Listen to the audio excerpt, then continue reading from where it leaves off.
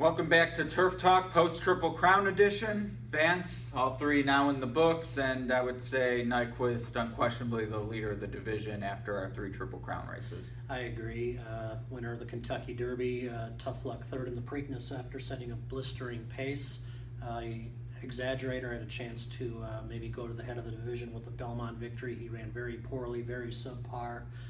Nyquist goes into the big summer stakes at the top of this class. Yeah, and Nyquist, Exaggerator, and Creator, the three multiple Grade 1 winners among the males. This year, Brody's Cause also has two, but one of those was last year, and Nyquist has several last year as well. So for this year, it's the three Triple Crown winners.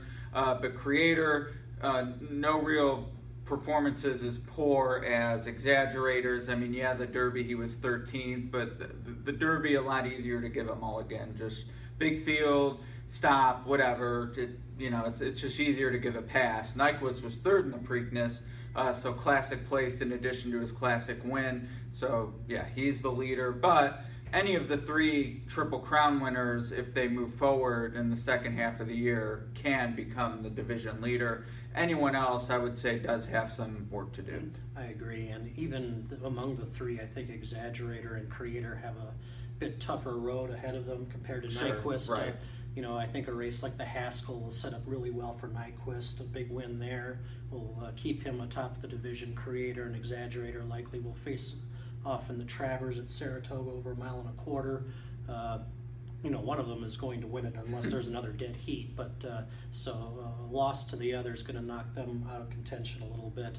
And with the way Exaggerator didn't run well at Belmont this past weekend, the Jockey Club Gold Cup may not be on his schedule this fall. That takes away a potential, victory against older horses that would boost his resume a little bit. So, at least going forward, long term, I think Nyquist probably is in the driver's seat for the foreseeable future. Yeah, should he win the Haskell, something we've seen from Bob Baffert trainees especially, but that does give him a third Grade 1 win and sets him apart. But even without that, if the others just sort of beat each other and no one establishes themselves, he's the default leader as well. So, if Unified wins one and the Player wins one and Economic Model wins one, that's just not going to be enough. So Nyquist in an enviable position for sure, but hopefully we will see him run against each other and have a fun fall. The older horses await as well, and we haven't seen the 3-year-olds take them on as much until the Breeders' Cup because of races like the Pennsylvania Derby,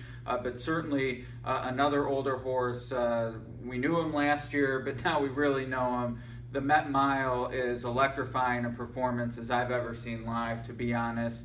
Larry Colmus was practically breathless in the final eighth of a mile.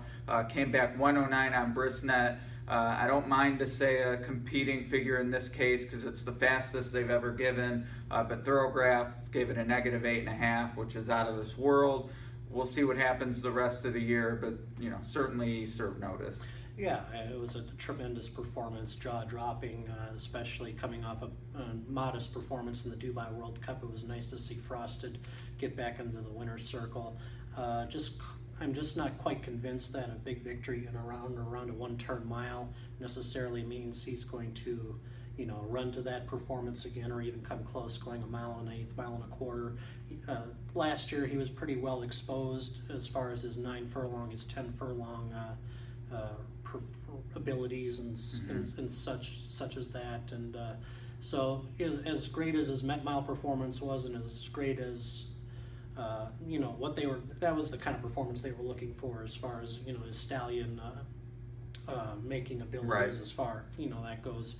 I'm just not convinced it's going to translate. Thank you very much. Translate into a competitive performance over at Santa Anita for the Breeders' Cup, especially when you have to face Santa Anita-based horses like Beholder or California Chrome. Right, yeah, and we know where he's against California Chrome in the Dubai World Cup. Last year, Keen Ice beat him in the Travers at a mile and a quarter.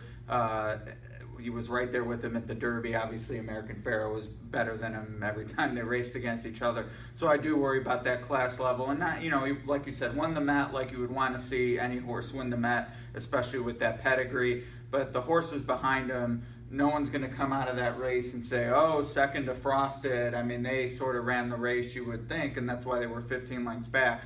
But Anchor Down, Stanford, it's Upstart. I mean, these just aren't horses that we'd be talking about as favorites for Breeders' Cup races down the road. So the performance is what you want. I'm selling the notion that it was the fastest ever. I think Brissonet's probably more in line with what we'll see down the road, especially as he stretches out. But in that moment, it was great. It was really, really great. And going back to your point on the quality of the Met Mile field, it was not up to even maybe last year's when you had Honor Code and Tonalist. So Frosted did catch a modest field, but he really beat them to a pulp, so to speak. So it was a performance to laud. It's just not one that I think is going to, like you said, necessarily translate into major success later this fall. Liam's Map as well in that Met Mile. Tremendous renewal for sure. We'll close out, move into the lawn. Flintshire I thought was fantastic, ran to his odds certainly, and then a few days later, yesterday as we're taping this, Breeders' Cup Mile winner Tepin, a winner at Royal Ascot for the U.S., a special moment, I thought, for her and her connections to ship across all the challenges she faced and to get the job done in a race recently won by Frankel. Yeah, I mean, she was running over a straight mile, a very soft turf course over there, not wearing her nasal strip, all these little small things that some of us kind of thought might halt her in her tracks.